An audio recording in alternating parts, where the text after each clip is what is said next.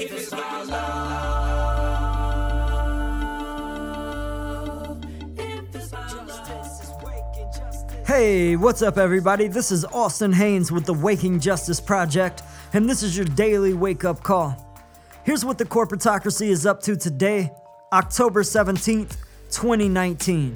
You can visit our website at wakingjustice.org for more details. Here are the headlines. President Trump just withdrew U.S. troops from Syria in a historic move. Here's what you need to know. The U.S. has a long history of meddling in Syrian affairs. Since the 1950s, the CIA has attempted multiple coups in Syria. It's because Syria is situated at the epicenter of the Middle East. And the Middle East is home to half the world's oil reserves. The big banks want to control the sale of that oil because the value of the US dollar is based on global oil sales in US dollars. It's called the petrodollar system.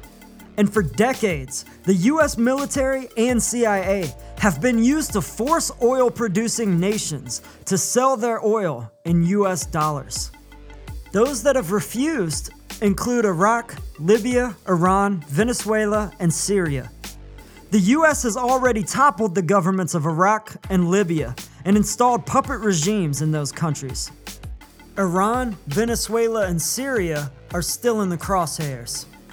In 2011, there was a series of anti-government protests in countries across North Africa and the Middle East. It was called the Arab Spring Uprising. The protests began in response to oppressive regimes in the region, including the authoritarian government in Syria. It's been run by the Assad family since the early 1970s. While protesters marched in the streets, the CIA used the opportunity to stage a military coup in one of the major cities in Syria, the city of Aleppo. The CIA recruited mercenaries for the takeover of Aleppo, including terrorists from Al-Qaeda and ISIS. The locals there said, first they stole everything, then they burned everything. The Syrian army tried to take back Aleppo from the US-backed terrorists, but it failed early on. By 2012, thousands more terrorists from Al-Qaeda and ISIS had entered Syria. Hundreds of thousands of Syrian civilians were killed, and millions fled the country. Of course, the US corporate media blamed all the bloodshed and chaos on Syria's President Assad, but the CIA's role was never mentioned. Amidst all the chaos, a group of Syrian Kurds took control of an area in northeast Syria called Rojava. The Kurdish people are indigenous to a mountainous region that spans northeast Syria, southern Turkey, and northern Iran and Iraq. When the Western Allies carved the Middle East after World War I, the Kurds were promised their own nation-state, but the West later retracted the deal. So the Kurds are hoping their project of Rojava can be a permanent one, but they haven't declared an independence from Syria. In fact, the Syrian government has provided jobs and public services for the Kurds in Rojava, and the Kurds have protected Syria's northeast border from further insurgency by US-backed ISIS terrorists. And here's where it gets confusing. The US has also supported the Kurds in their fight against ISIS. It's a classic imperialist strategy of divide and rule. The US backs Al-Qaeda and ISIS terrorists to invade Syria, and at the same time, the US backs the Syrian Kurds to fight back ISIS, while the Kurds carve out a section of Syria for themselves. The US troops that Trump just withdrew were there to protect the Kurds, while they carved out their Rojava project in northeast Syria.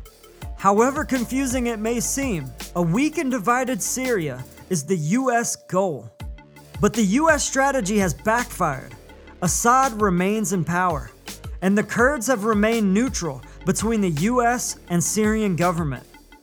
Their Rojava project does not seek independence from Syria, just an autonomous territory within Syria, but still cooperative with the Syrian government. It's sort of like the Native American reservations in the US, where each reservation has autonomous local rule, with local councils that settle their own disputes and organize their own schools, policing, and cooperative enterprises. The Kurds call their new system democratic confederalism. It's a radical departure from the traditional hierarchical and patriarchal systems in that region.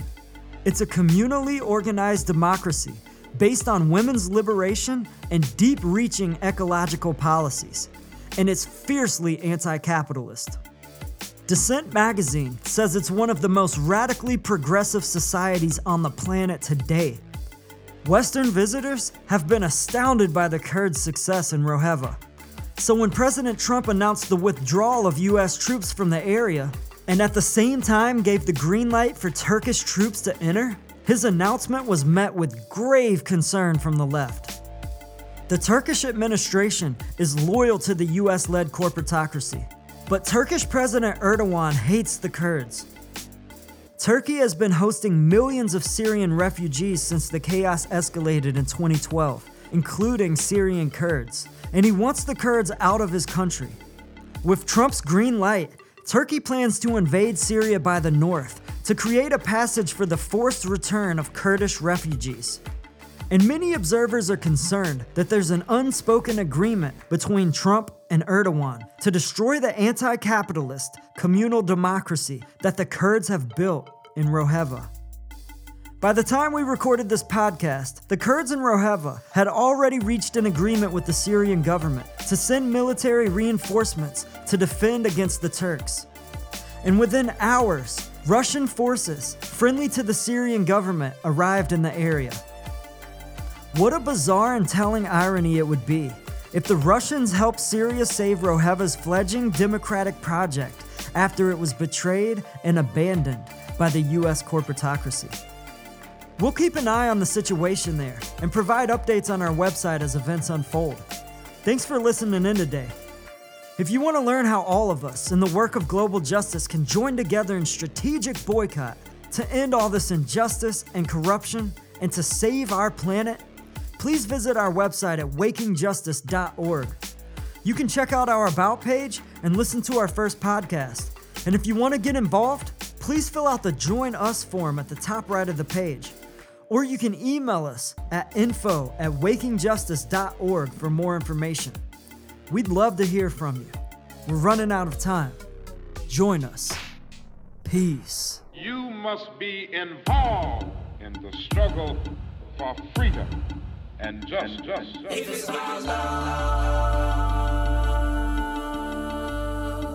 if it's about justice is waking, justice is rising. Justice is waking, justice is rising. If it's about love, justice is rising. And it ain't just us, it's all of us. Justice is waking, justice is rising. And it ain't just us, it's all of us. If it's about love, may every soul unite, tend the fire and let all coals relight. I'm a citizen of the world and we fight for the rights of everybody to live a truly free life. Red or yellow, black or white, left or right, gay or straight, human or animal, all life. Cause what matters is what is in common. If you know it, stand tall and keep dropping the knowledge. justice is waking, justice is rising. And it ain't just us, it's all of us. If it's about love.